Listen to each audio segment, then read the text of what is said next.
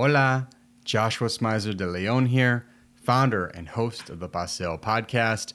Thanks for listening to the show, where we highlight stories by, from, and about the Puerto Rican community, from La Isla to the diaspora. If you want to help us share the diverse and vibrant stories that make up the Puerto Rican communities here on Paseo Boricua in Chicago and around the world, subscribe to our podcast on Apple Podcasts or wherever you stream your podcasts. Subscribing helps more people find the show and will help you make sure you never miss an episode. Leaving a 5-star rating and showing some love in the comments helps too. You can also give a donation by looking up the Paseo podcast on SaveChicagoMedia.org. Okay, that's enough from me. Enjoy the show.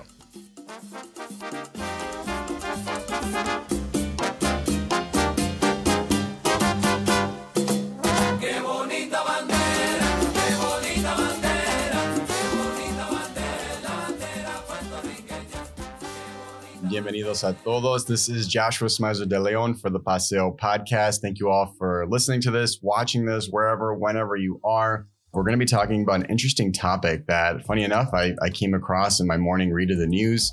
It's an article published in Insider. It's titled, How Hurricane Maria Pushed Young Puerto Ricans Towards Supporting Independence, which I found to be really interesting because we've talked about this on the show before, but Puerto Rico's political parties are very much set up and looked at through a different lens than they are here in the United States, where you're going to have your two major parties, maybe some third-party candidates that are in the mix. But in Puerto Rico, a lot of those ideologies that shape those political parties are really rooted in Puerto Rico's status. And what are those three major status outlooks? You're talking statehood, you're talking Commonwealth, you're talking independence.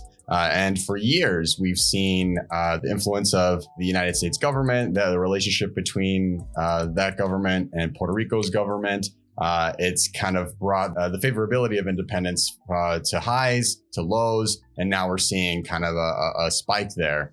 Statehood tends to be the majority supported status based off of what I've seen, the conversations we've had with people on the show, but it seems to be getting the gap between the preference for statehood and other status options. That gap seems to be tightening. So we have two awesome guests to join the show today to kind of help us make sense of this, speak to some of the data they're looking at, speak to some of the people they've talked to and how they look at Puerto Rico's political status. So I reached out to an awesome reporter at Insider, Gwen Aviles. She's a Boricua senior reporter. She actually works directly on Insider's Voices of Color. Definitely take a look at that, especially if you're really interested to news that talks about the news through the lens of diversity, equity, and inclusion. I've also invited Francisco Proskauer Valerio. He's an MIT student studying computer science, economics, and data science with a minor in political science. So we got a really cool panel today. Francisco's been analyzing a number of different data tables to kind of get a sense of where young Puerto Ricans stand on the way they look at Puerto Rico's status and political parties. But before we get into the nitty gritty of taking the temperature, taking the pulse of young Puerto Ricans, Gwen, why don't we start with you? What should our audience know about you? Sure. So thank you so much, Joshua, for having me on the show. I'm Gwen. As Joshua said, I'm a senior reporter for Insider's Voices of Color section. Before that, I reported for NBCNews.com's diversity verticals, and my work really focuses on communities of color, race, and identity. I cover topics, all kinds of topics, spanning so many different things, but special attention given to higher ed, politics, and arts and culture. Those are kind of my favorite things to cover. See, I knew you were going to explain your beat way better and more eloquently than I could. It's like there's so many layers to reporting on things through a DE&I lens. And you've been doing some really cool stuff. So people listening, we'll put Gwen's link to Gwen's reporting in the show notes. But after you listen to this episode, definitely go check out her reporting. Francisco, what should our audience know about you? I'm an undergrad at MIT right now. So I grew up in Guaynabo, Puerto Rico. And during that time, I was actually lucky enough to get to represent Puerto Rico at like various international math competitions. These days, when I'm not at school, I live in Aguadilla with my family. I was actually there for the last year and a half while I was taking a break from school. And I'm interested in the intersection of politics and data. I actually, while I was taking a break, I worked for the polling firm called Change Research.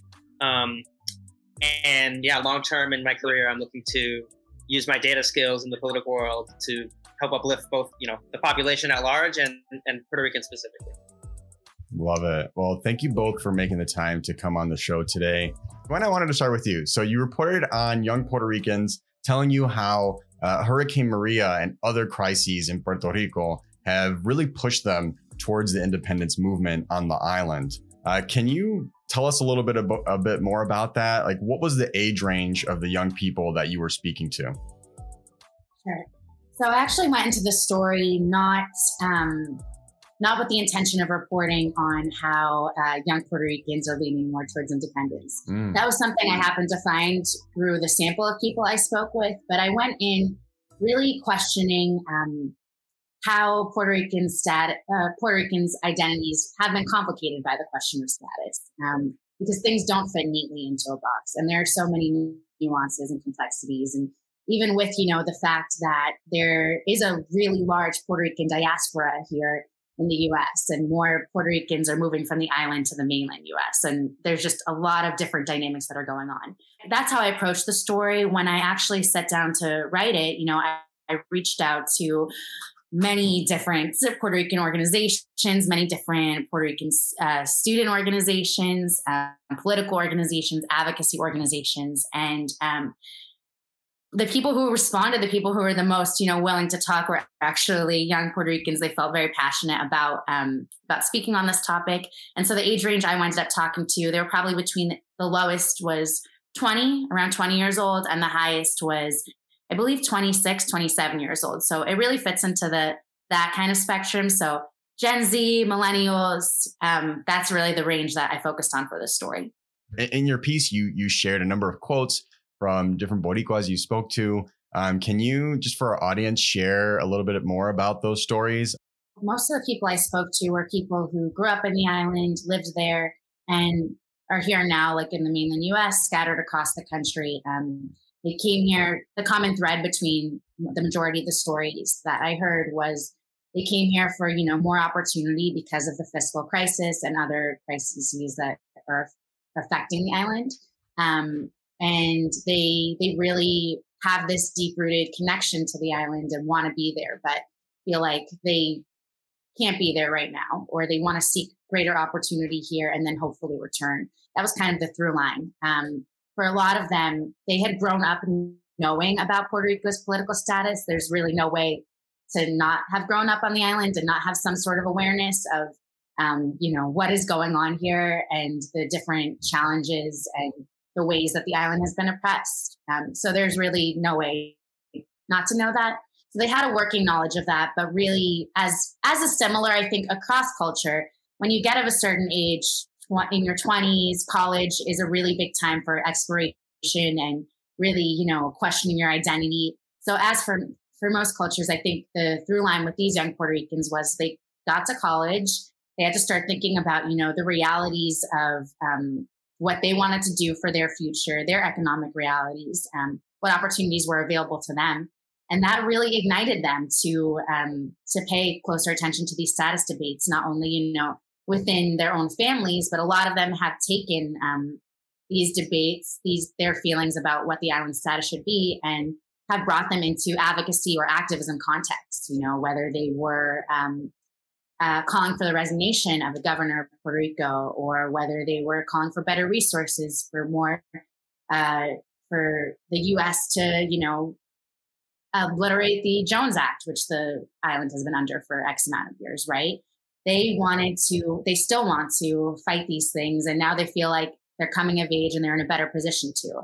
They see themselves as the future of the island. And it's true. I mean, again, across cultures, the youth really is our future. They're the ones who are going to have to be dealing with all these different issues that the island has been going through. And these issues have been passed down to them. So now they're standing up and saying, hey, this is not okay. And I believe in the beauty of Puerto Rico.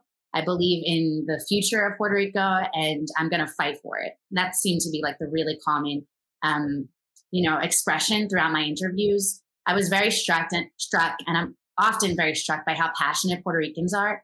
They are so caring about their island. They just, if you talk to them, it just really comes out in every conversation, even if the conversation wasn't related to Puerto Rico's status, even if it was about food or something different, you would just see that pride of culture whenever you talk to them. So, yeah.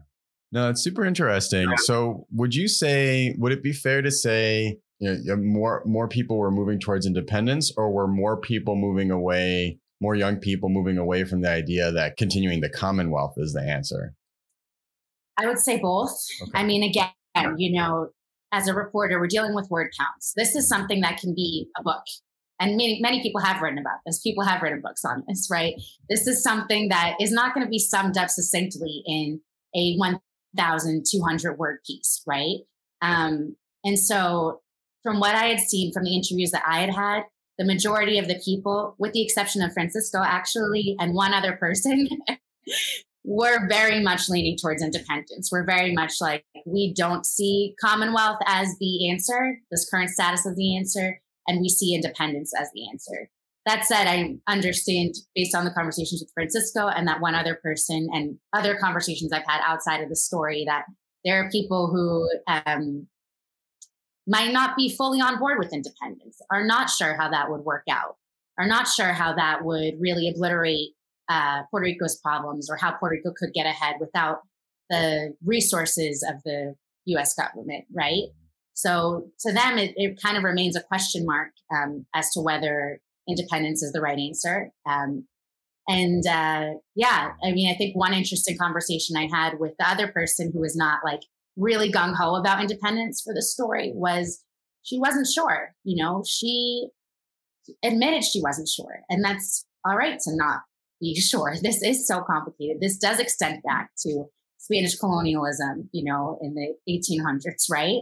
So there is just a huge context for this where I think sometimes independence voices can be the loudest voices in the room. And that was something that was expressed to me when reporting the story in my conversations with people, that these are people who, make their case known, make their viewpoints known in a way that sometimes maybe people who feel really conflicted or ambivalent about what the status Puerto Rico should be don't.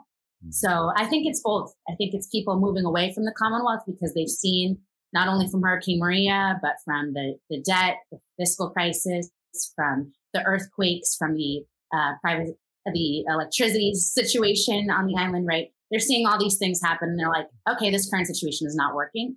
But they're still not pro-independence. And then you have people who are like, this current situation is not working and we need to be by ourselves. We need to have an independent government. Things like the internet, literature, reporting, those things have made this generation, I feel, of Puerto Ricans much more in tune, or at least having the access and opportunity to be a lot more in tune on what that relationship looks like and what the ripple effects of that relationship are. So, talk about having like key talking points that you can just hit. Like, it's a lot easier if you're trying to advocate for independence. You can make a very strong case. Theoretically, you could make a strong case for statehood too, which is why I find this debate so fascinating. And even our Congress here in the U.S., we have two bills that are trying to address the issue of Puerto Rico's status. I like the Puerto Rico Self-Determination Act a lot better because I love the idea of debate and people, delegates, having delegates. It just gives me that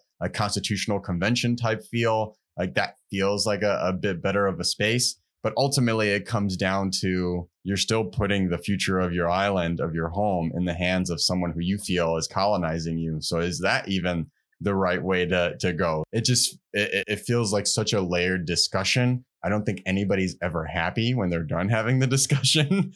I wanted to specifically focus on these factors with you, Gwen, because you had mentioned in this article the term Generation Maria. And that you use that term when you're referring to young Puerto Ricans. Now, that's not the first time that term has been used. I've seen that been used in The Intercept in the past. Other outlets have used that term, but was really curious. I mean, you mentioned a number of really good factors that could maybe shift someone's mind and how they view Puerto Rico's status. why focus specifically on Hurricane Maria as an inflection point? Yeah, I think for a couple of different reasons. So, of course, the 4-year anniversary of Hurricane Maria just passed, and that is, unfortunately, a news peg, right? That's unfortunately when people start, who are outside of Puerto Rico and these issues aren't affecting them on a daily basis, start paying attention. And my, outlet's audience is not a predominantly Puerto Rican audience. So that's something to pay attention to, right?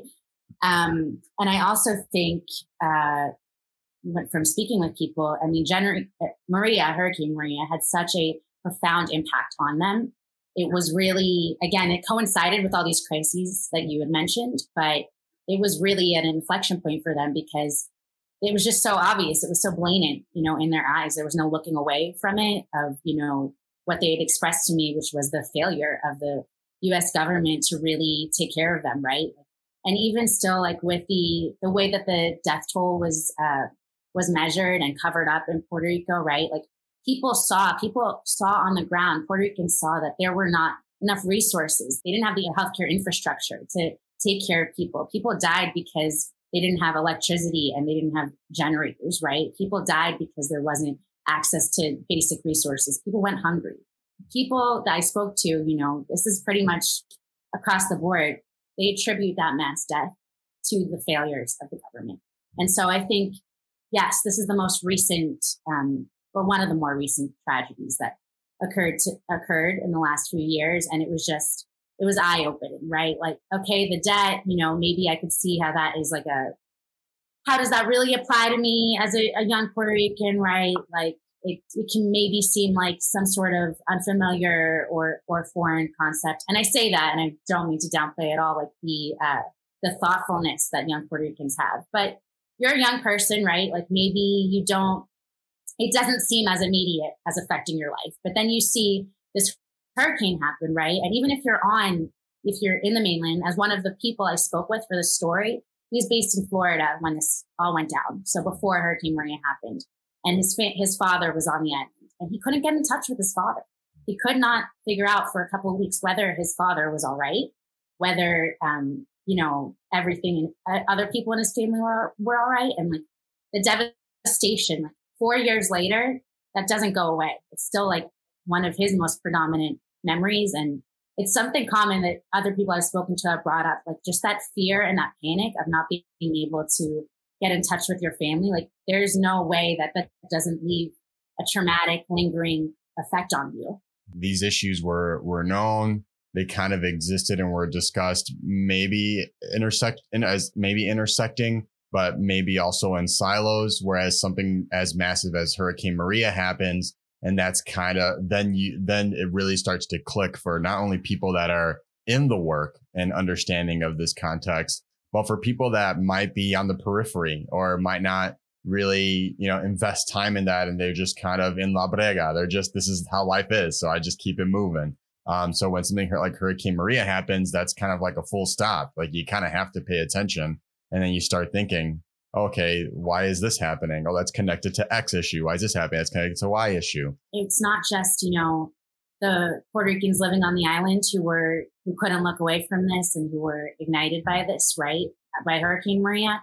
I really think that there was, given the mass exodus of Puerto Ricans that had been occurring before the hurricane, but there really was even more so a mass exodus post-hurricane. And I think it ignited the diaspora of Puerto Ricans in a way that they weren't, ignited before. There are many different generations of Puerto Ricans. There are those who, are first gen who live on the island, right? And then you have people here who are a quarter or half Puerto Rican or whose family has been here for multiple generations. And yes, we know like Puerto Rico is part of the U.S., right?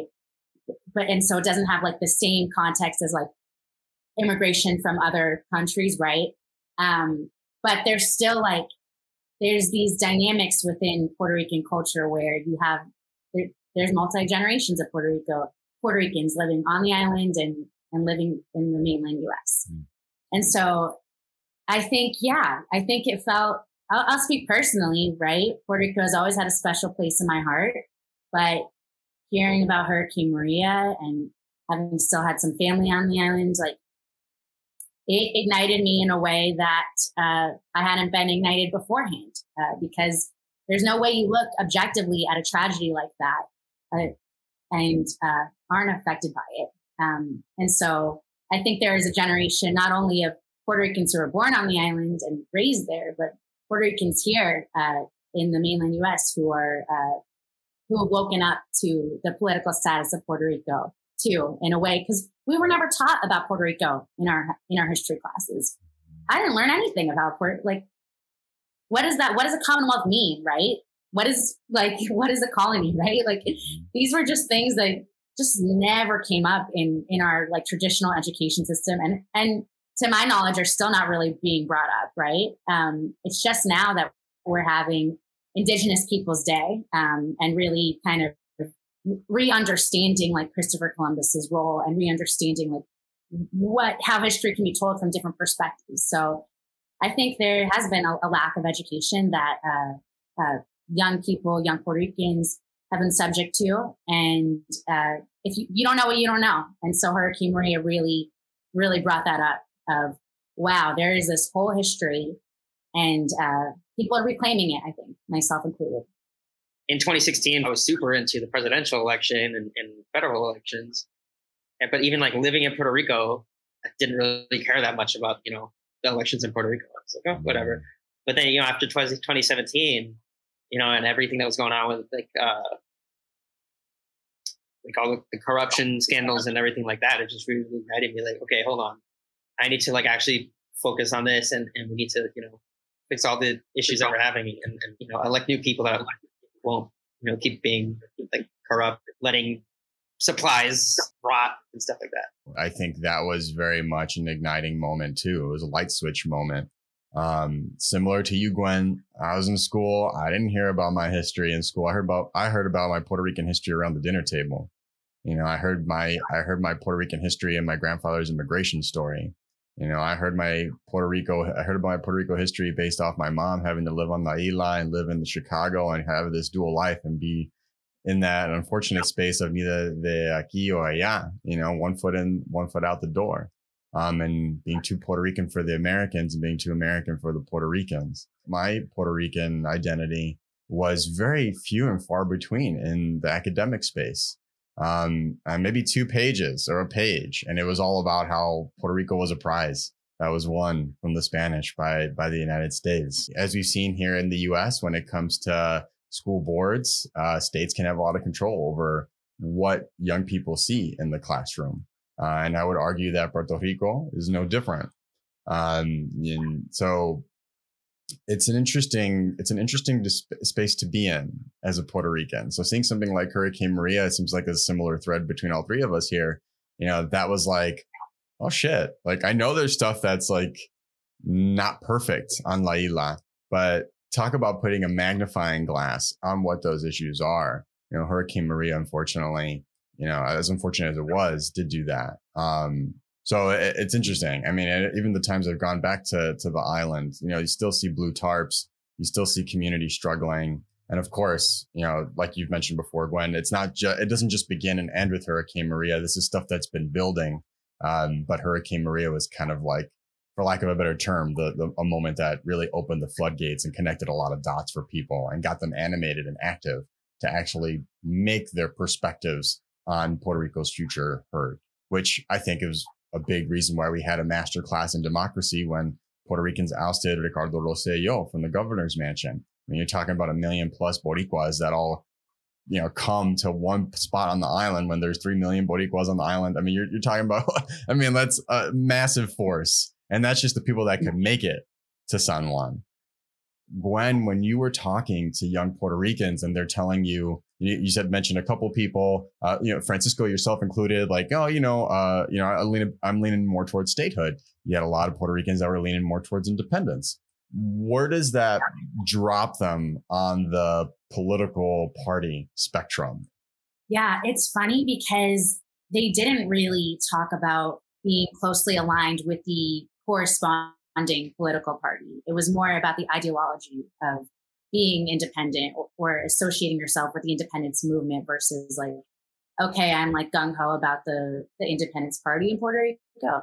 Some people actually didn't vote in the plebiscite elections, that the most recent one, because that was, I believe, the only one the people that I spoke to were eligible for. So some of them didn't vote in them. It's less about like the actual like organization of the established political parties and more so, I think, about the idea. Now, I think that changes, depending on who you talk to. Perhaps it was just like the group of people I happened to speak with who didn't really see themselves like closely aligned with the political parties that are already established on the island. But I think the idea of independence is one that extends beyond the political parties that are established. And it's probably also, something that we see here in the U.S. as well, right?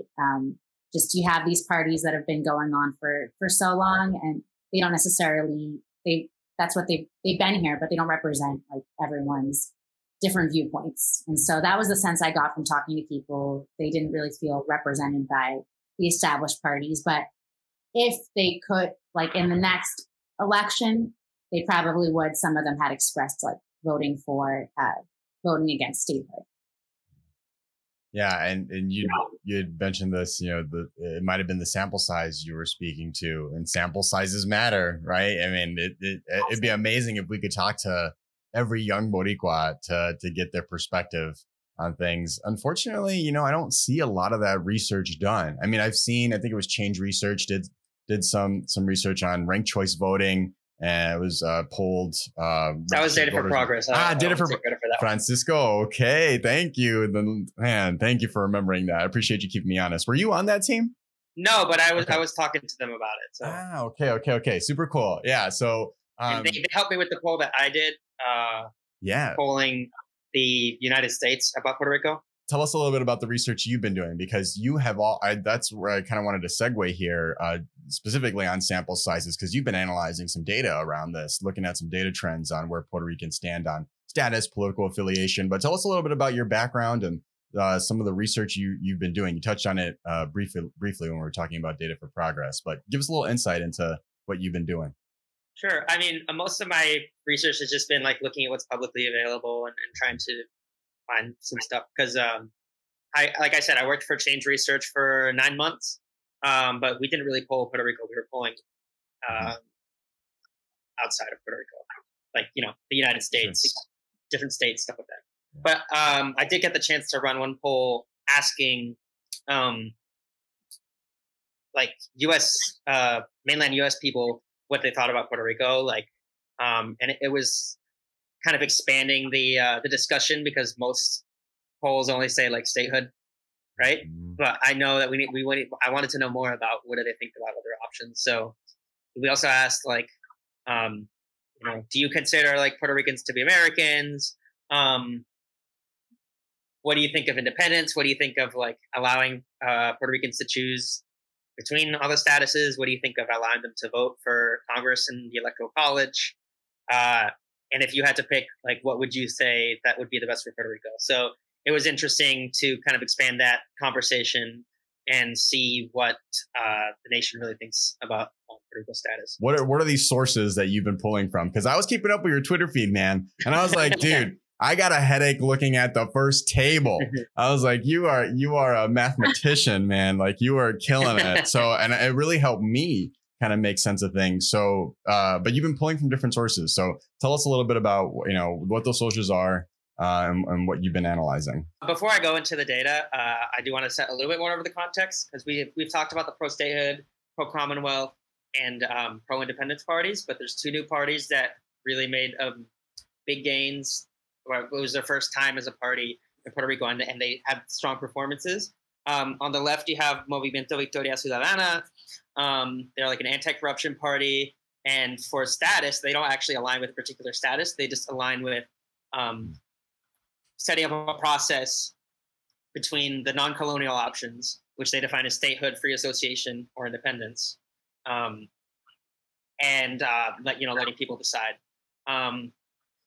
So they're like an anti-corruption progressive party, and then on the right you have Proyecto Dignidad, which is like a Christian fundamentalist party.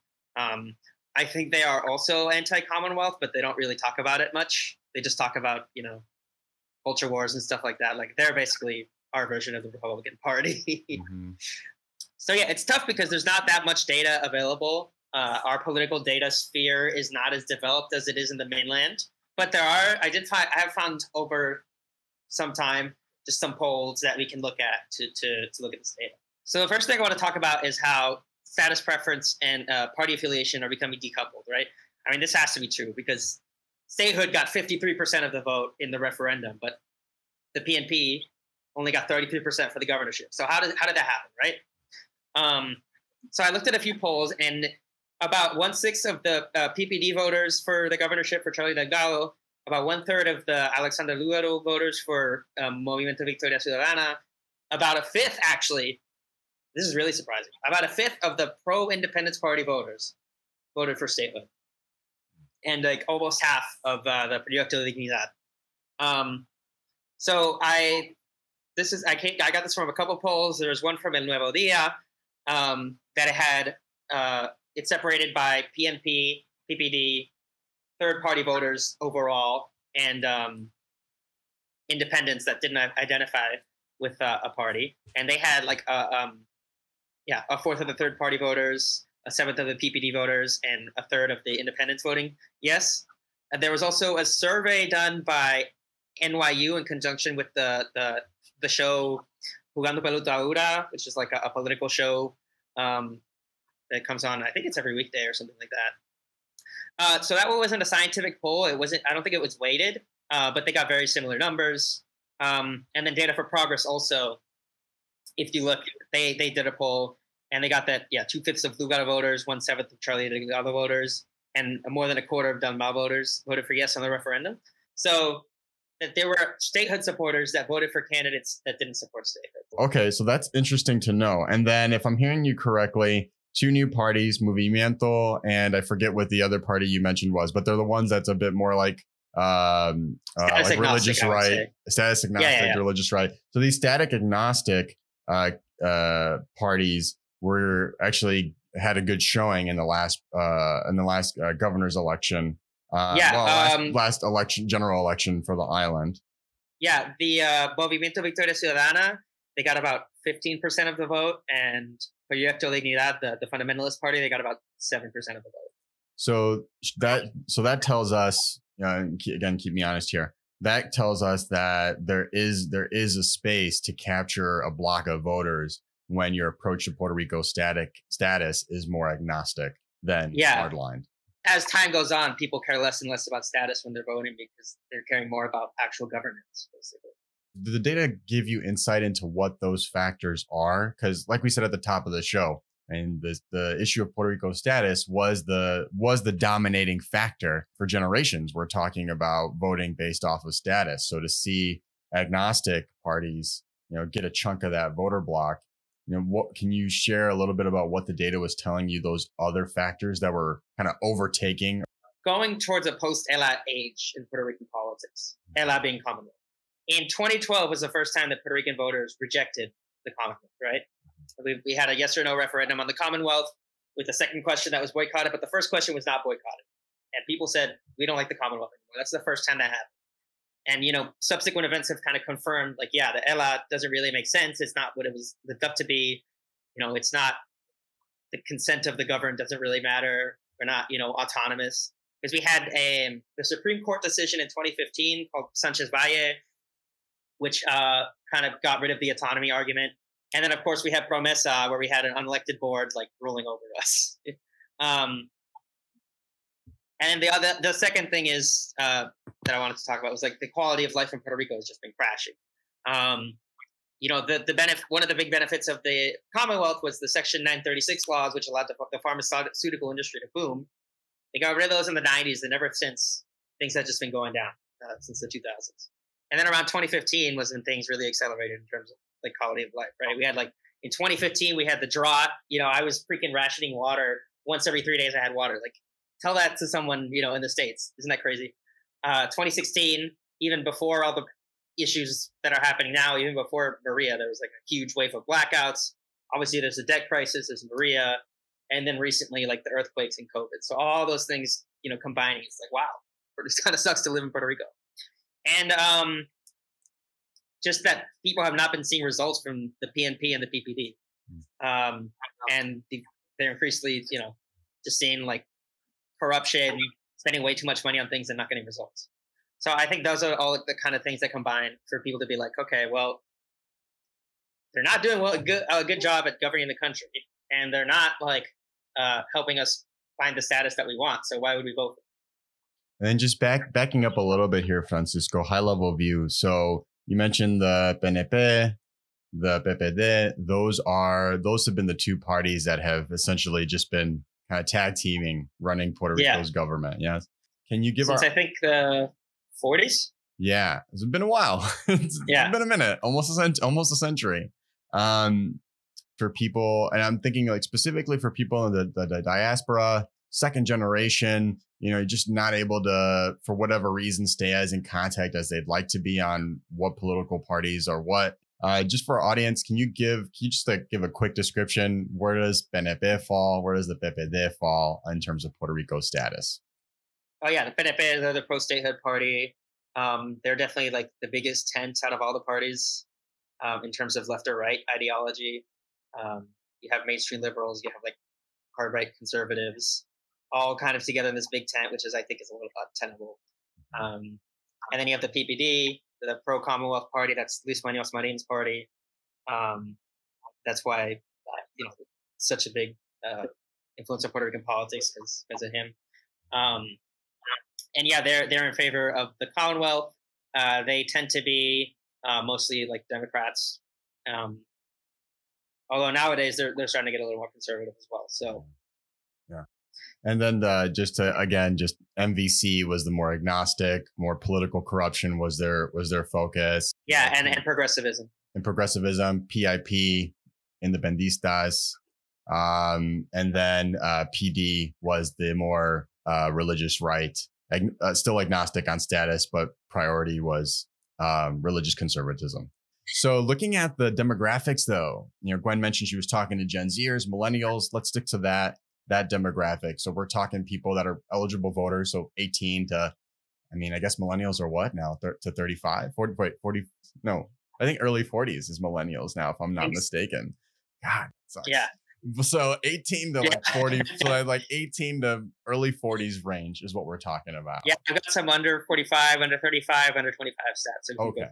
Dope. Yeah. Can you go through each of those? So what was the age range, and then where were they falling in terms of their? So it depends on the poll, what exactly, that poll had available. But overall, we can say young people, they definitely have significantly different party affiliation than old people. The general consensus is that Movimiento Victoria Ciudadana is in the clear lead, and then the PPD and PNP, they're close behind in some order. It's different for different polls. So the first thing I looked at, which was probably like the best data that we have for this, was a poll by El Nuevo Dia. They gave us a breakdown of each candidate's supporters by age. So like this percent are 18 to 24, for example. So I had to kind of like reverse that and say, okay, looking at all the 18 to 24s, what percent went to each party? So I was able to do that, with some Excel math. And in general, the result is under 25-year-olds, MVC is crushing it. They have double the vote share of the PNP and PPD. So they have like 40% plus. And then if you go to under 35-year-olds, they still have a decently healthy margin, with the other three parties still close behind. And even under 45 years old, they're competitive or possibly winning. And we can see that the PIP is also strong with the youth, but not as much as MVC. However, it's like completely flipped when you look at over 45. MVC actually comes in 5th place with like 3% or something crazy small like that. And the PNP and the PPD, they're combining for 75% of the vote. So you still have the older people voting for the traditional parties.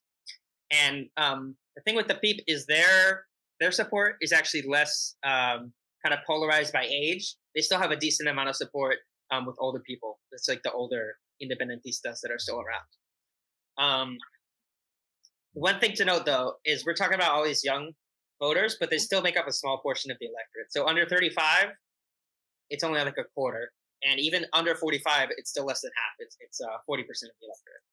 Anywhere from 35 up, you get at least 70%, and it's kind of increasing as you go up. Mm-hmm. So by the time you get to the 65-year-olds, it's like almost 90%. Yeah. But yeah, you could like Movimiento Victoria Ciudadana, they just steadily go down until they're in like the single digits with people 55 and over. And the PIP, they're more like balanced. So they're definitely stronger with the under 35-year-olds, but they're still put up a respectable performance over 35. That's so interesting to see, like, just going back to some of the factors that we've talked about in our conversation so far. I mean, things like the Jones Act, La Junta, Hurricane Maria. These are all big things that have impacted the island in a multitude of ways. And yet this older population that has probably been more privy and seen and lived through a lot of this stuff, not to say that younger people haven't, but they've lived a lot longer to have that added context, are still unwavering in their support of these two political parties that have been leading the island over the past few decades. It's interesting to not see even a little bit of chip in the armor. You know, does that make sense? Like, there's a little bit of a chip. And that was actually I was going to bring up later, but I'll bring it up now that you brought it up. Mm-hmm. I think one thing that, you know, if you're in the diaspora, you might miss this, is just how big of an impact the PPD had, you know, in the 40s, 50s, 60s, and specifically Luis Muñoz Marin. And why that would make the PPD so popular. Like, you know, regardless of, you know, his strategies may have been flawed, but for people on the island, it was like bringing Puerto Rico from like the poorest place in like the world almost to like one of the richest places in Latin America. So that's what people here think, and that's why the older generation has such an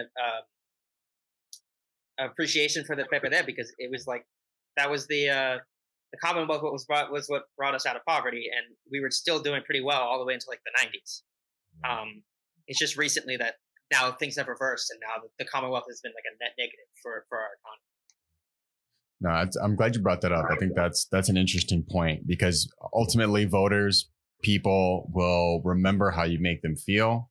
They're going to remember how what you've done impacts them directly. And that can build really a sense of loyalty in people, not only for that current generation, but the generation that they raise. You know, that can really, you know, stick with people. Okay, looking at the people you spoke to, Gwen, the reporting you've done on this, Francisco, the data that you've analyzed on this topic.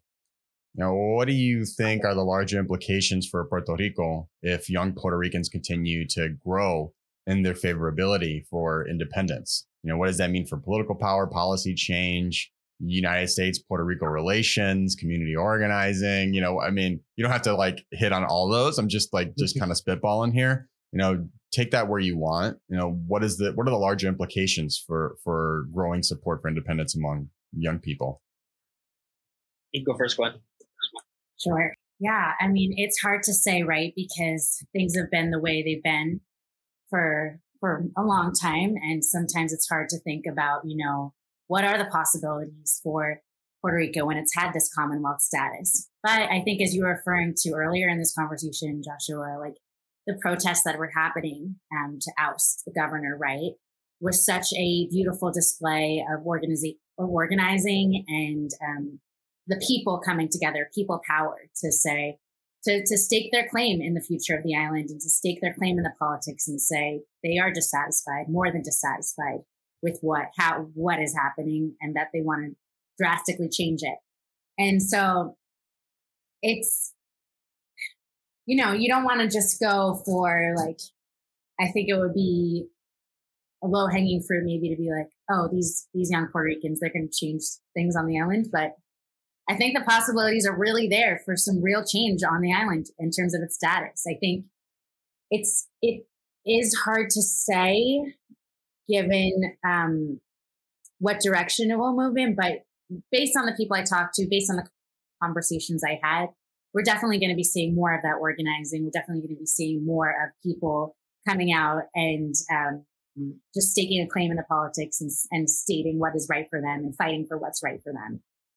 People are not, one of my sources said this to me, we're not going to be silenced. Our generation is not going to be quiet. And that's something, that political organization, we've seen that in previous generations of Puerto Ricans. It's not necessarily the newest thing, but I think there's just an understanding of the power of youth too, like youth political power generally, globally, not just in Puerto Rico. And so, the implications are that people are not going to just accept what has been laid down for them. They are going to say, this is my home, and I'm not going to be chased out of it. Like the way the direction has been moving with this mass exodus of people. This is my place, and I should be able to live here and be able to have a livelihood here and to be able to raise my family here and to work here and to be part of its future. And so I think there's so much frustration among the young people I spoke with about not having had that power to see, the denigration of the island. And I think the implication is that they are really going to fight for Puerto Rico. Francisco, what about you? What are the larger implications here? Yeah, sure. So I do want to get into this data a little later about, specifically young Puerto Rican views on status. But right now I'll just say, so it definitely seems clear that the younger generation is rejecting the Commonwealth, but it's difficult to say actually how quickly this is going to have an impact on Puerto Rican politics. The first reason is the youth population of Puerto Rico is like drastically decreasing. So the population over 18 basically stayed the same between 2010 and 2020.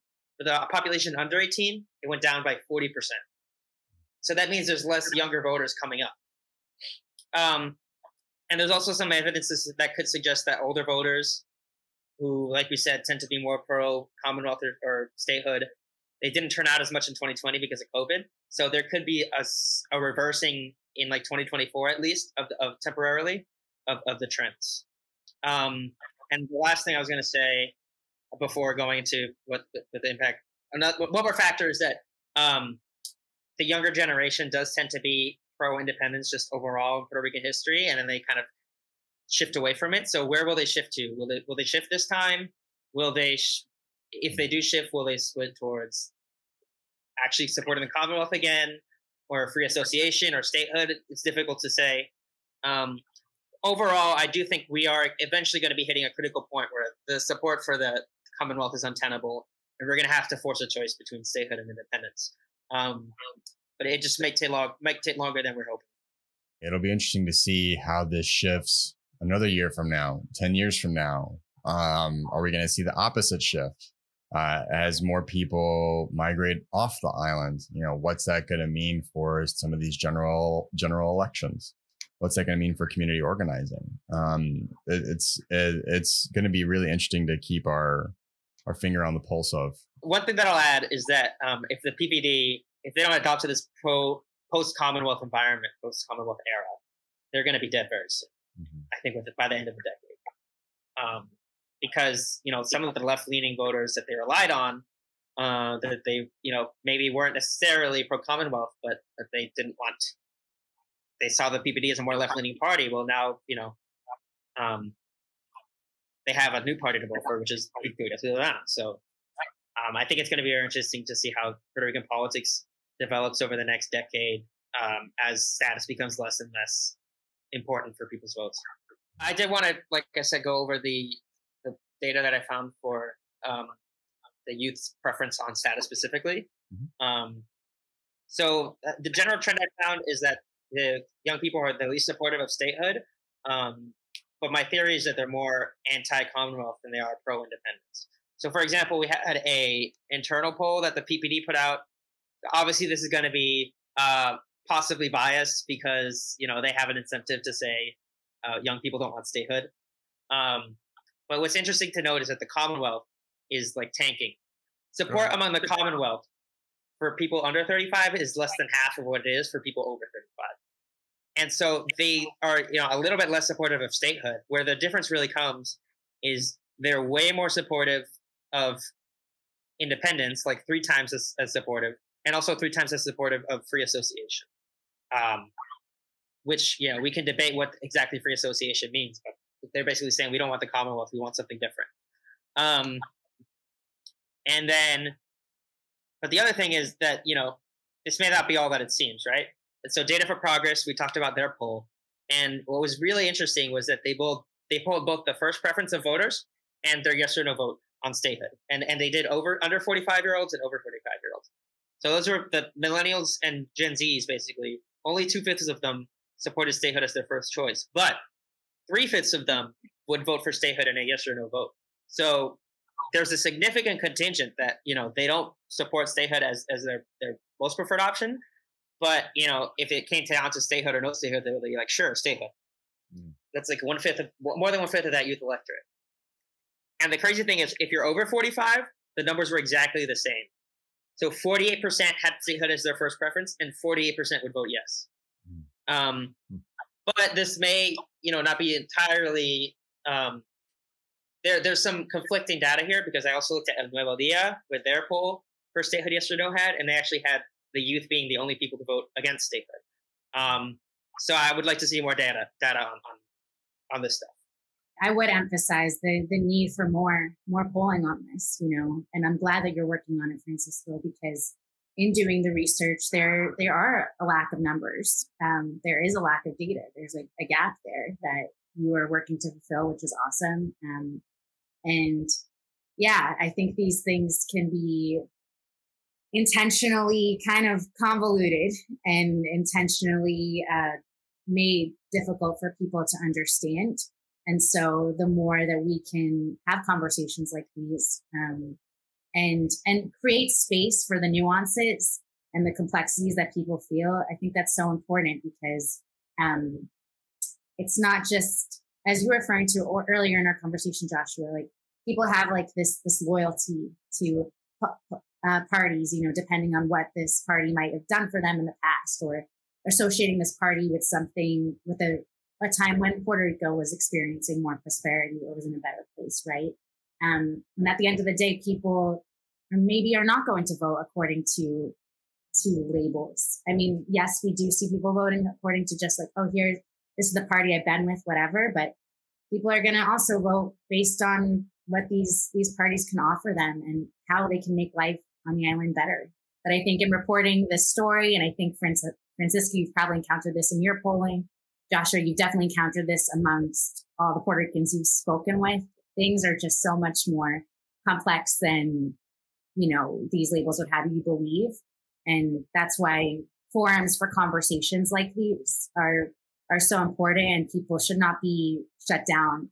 Puerto Ricans should not be shut down depending on like what party they're affiliated with or what status they prefer, because for many people, it is more of a fluid situation. At the end of the day, I think Puerto Ricans want the same thing. They want a healthy, vibrant island. They want to be able to not only survive, but thrive. They want their place to just to exuberate the beauty that they know it has. And so we're all like on the same page here, no matter what political affiliations we might have. I think it's really important to remember, we all want Puerto Rico to thrive. We just have different ideas for how to make that happen. Absolutely. Hey there. We want to take a moment to thank our partners, the Puerto Rican Cultural Center of Chicago and the Chicago Independent Media Alliance, for their support. This show would not be possible without them. And shout out to our amazing podcast team. Learn more about them and the show by visiting our website, paseomedia.org. Enjoy the rest of the show. People that have listened to the show for this season are familiar, so they're going to hear me kind of explain this again, probably ad nauseum to them at this point. But for your context, the Tokyo Olympics were this past summer. Jasmine Camacho Quinn brought Puerto Rico our second ever gold medal. Did not have to do that. Could have ran for the United States easily. Could have won a gold medal for the U.S. Decided to represent Puerto Rico, embrace her Puerto Rico culture, her Puerto Rican culture. But after she won, a lot of chatter, a lot of news articles, basically talking about her Boricua card. And a lot of chatter online of people questioning her Boricua card. She doesn't speak Spanish fluently, or doesn't speak Spanish, period. She wasn't born on La Isla. I also believe that there are some racial elements to that because she is an Afro-Boricua. So there, all that to say, what does being Puerto Rican mean to you all? Because I found these conversations really interesting. And if we want to get technical, Spanish wasn't always spoken in Puerto Rico. If we want to get technical, you have people that are born on the island that, to your points that we mentioned on the show, people had to forcefully migrate out of the island to the States because of factors out of their control. So what are the qualifiers and who decides who's Puerto Rican and who's not? So I would love to hear from each of you. What does being Puerto Rican mean to you? Gwen, why don't we start with you? Sure. So this is a question that has really loomed over my life and my questions of identity for a long time. And it actually came to a head several years ago in 2017. Actually, no, this was in 2018. I went on a reporting trip with my graduate school program to Puerto Rico, and we were reporting on the island. And it was a majority white cohort who went on the trip, majority of people who didn't speak Spanish. And I was the only Puerto Rican descendant on this trip. And it sparked a lot of questions for me because as we're reporting on these people, it occurs to me, we're asking people to relive their most traumatic moments and asking them to, just tell us all these difficult things. And what are we doing for Puerto Rico? At the end of this trip, are we exploiting people? And this is a conversation I have with myself outside of the Puerto Rico context as well. Like when we report on vulnerable, marginalized people, are we being transactional, and how do we make sure that our reporting is uplifting them? So all that to say, I wound up writing a story about that of really analyzing the politics of Puerto Rican media and mainland U.S. media. And one of the people I spoke to for the story was Julio Ricardo Varela, which, as you guys know, is a very prominent voice in Puerto Rican community. So I was having a conversation with him, and I brought this up with him. I'm like, I'm struggling identity wise. I know it's not the most important thing, but obviously the actual flight of people in Puerto Rico, since this was immediately after Hurricane Maria, that's the most important thing. But I'm working on these questions of identity. And he told me, and it will always stick out to me. He said, don't let anyone tell you you're not Puerto Rican. As long as you are here trying to uplift the island and, hearing from Puerto Ricans, and you are going into this with the intention of, making things better and not causing more harm to people that have already been harmed in so many ways. That's okay. You can lay a claim to this. And I do lay a claim to it. And I always have my whole life. Being Puerto Rican for me is about family, is about the culture, is about the food, right? Amazing food, right? I'm from a multicultural family. My father's Puerto Rican, my mother's Lebanese and Irish. And I think that's the case for a lot of Puerto Ricans now, especially in the diaspora. We come from different places. We have roots in different places. And it's just another form of Puerto Rican identity.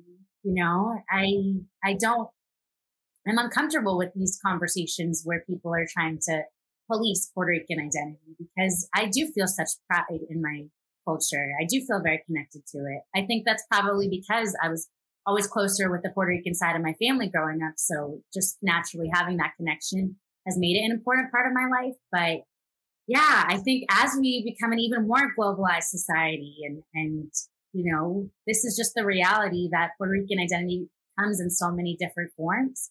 And as long as you love Puerto Rico, right, I feel like that's at the heart of Puerto Rican identity. And I do. It has a very special place in my heart. And so that's why I try and do the work I do. And I'm grateful for the work that you both do. Well said. I love that. Francisco, what about you? What does being Puerto Rican mean to you?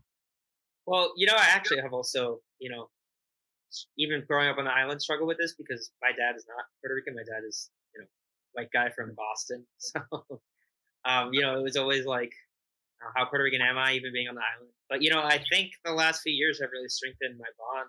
Being away from Puerto Rico even has actually strengthened my bond to Puerto Rico. Getting to appreciate, what I had in Puerto Rico, the people, being worried about all the crises going on back home and stuff like that. So yeah, I would say, a lot of what Gwen said. For people that have listened to our conversation that want to keep up with you both after this interview, how can they do that? What are your social media handles? You got a website? Any big plans in the pipeline? How can people keep up with you? Francisco, let's stick with you. Tell us all the ways to stay in touch. Probably the best way is follow me on Twitter. If you want hot takes, you want occasional data analysis, memes, anything. Want to keep up with politics. It's at FProsk, FPROSK. And I mean, I guess if you want to look me up on other places, it's the same username. And also, I've got this project coming out with my friend Elliot Trigotti. And it's called Boricuas for Democracy. So it's going to be, it's a political database visualization project, and we're going to be focusing on Puerto Rico's election results. So the first thing that we're doing is doing a deep dive into the 2020 governor's race and the referendum, looking like literally precinct by precinct within every House district in Puerto Rico.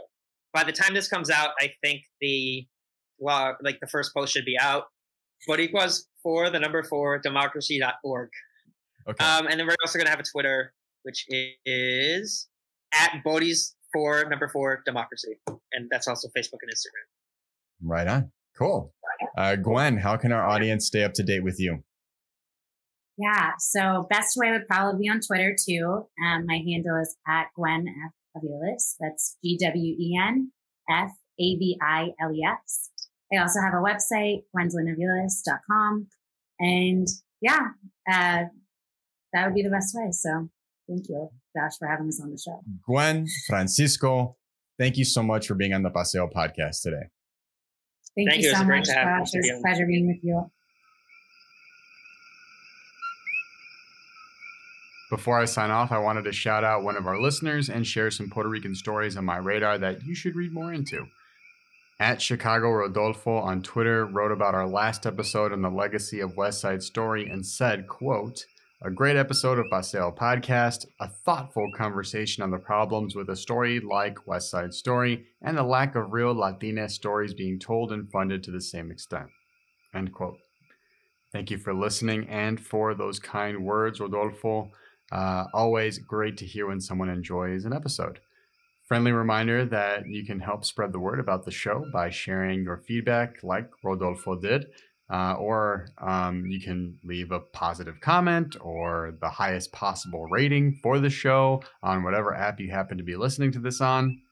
Okay, here are some Puerto Rican headlines that I've come across this week. I know I can't cover everything, and I try to have a mix of good and bad news. So here's what I have for today. But of course, if there is a story you think we should have mentioned in the show, just add us on social media, DM us on Instagram, Facebook, Twitter, what have you. Reach out to us. Happy to have a conversation and spotlight a particular story. All right, I got about 4 here, so I'm going to try and run through them pretty quickly. Number 1, West Side Story. We just shared that really nice comment from Rodolfo earlier. And we did, of course, our last episode was on the legacy of West Side Story. Definitely give that a listen after you're done listening to this episode. But West Side Story, the remake, it fell flat at the box office, had a disappointing $10 million debut. It actually sold fewer tickets in its initial weekend than In the Heights, which made $11.5 million in its debut. Interestingly enough, In the Heights, you could argue, is a lesser known song and dance property. And unlike West Side Story, I believe, In the Heights premiered simultaneously on HBO Max. So all that to say, these numbers aren't good for West Side Story. I've seen a lot of commentary on why that is. I think I can kind of break it down into 3 buckets, but mainly I'm seeing people saying, a big reason was who was pushing for the film, white creators, basically leading the narrative or creating the narrative on a group of people in West Side Story, that being Puerto Ricans, creating that narrative for us instead of uplifting BIPOC voices, in this case, Puerto Rican voices that can truly put together a authentic representation of what it's like to be Puerto Rican or of Puerto Rican culture. So that was kind of one, generally, I probably didn't do that explanation justice, but that was one piece of commentary I saw out there. Another was that maybe it was COVID and people would rather wait for it to be available on streaming and just do it then. Or maybe just people are tired of musicals and that's just not really a driver to get people to go to the theater.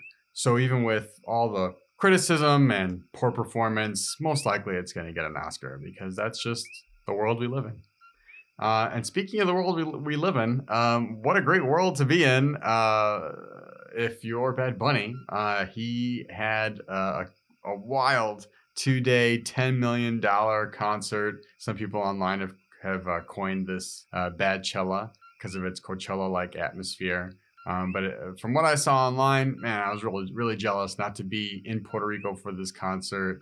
I mean, they practically shut down that area of PR. I mean, you had 70,000 fans all there, 3-hour concerts, set list that spanned 35 songs. I mean, you had guest appearances from people like Sech, Romeo Santos, J Balvin, Residente, and probably one of my favorite parts of what I saw online was this really great 11-minute opening montage.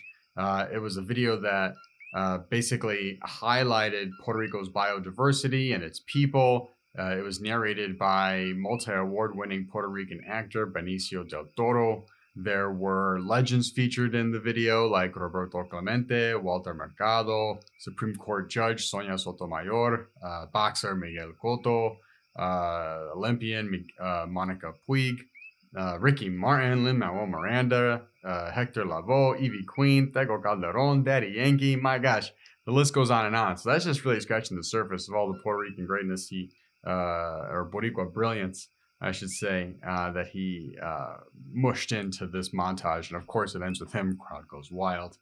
Definitely a video to give a watch too. But one of the cool things, last thing I'll say on this concert, I promise. Can you tell how jealous I am that I didn't get to go to this thing? But there was actually a Bad Bunny museum. So if you got a ticket to this event, it wasn't just walking in and you're at the stage. There was actually a museum that fans were able to experience where Bad Bunny basically put on display things like awards, iconic magazine covers, his Bugatti, different outfits, and I think like past sets. So it looked like a really cool experience, really cool immersive experience. Again, just sad I didn't get a chance to go, but it is what it is. The third story I have is that Time Magazine released its 21 most anticipated books of 2022. And at the top of the list is a book by a Puerto Rican author, Xochitl Gonzalez. It's her book called Olga Dies Dreaming, which comes out on January 4th. So really dope to see a Boricua get that type of recognition. Xochitl was actually kind enough to get me an advanced copy of her book. So I'm really liking what I've read so far. We're actually going to have that interview with her coming out in the earlier part of next year, probably January. But it's a good book, and it explores things like, rifts that exist between generations in a family, other complex family dynamics, even gentrification is a part of the narrative. So definitely a book worth getting once it's available in 2022. Okay, last story I'll end on. Fourth story for y'all today.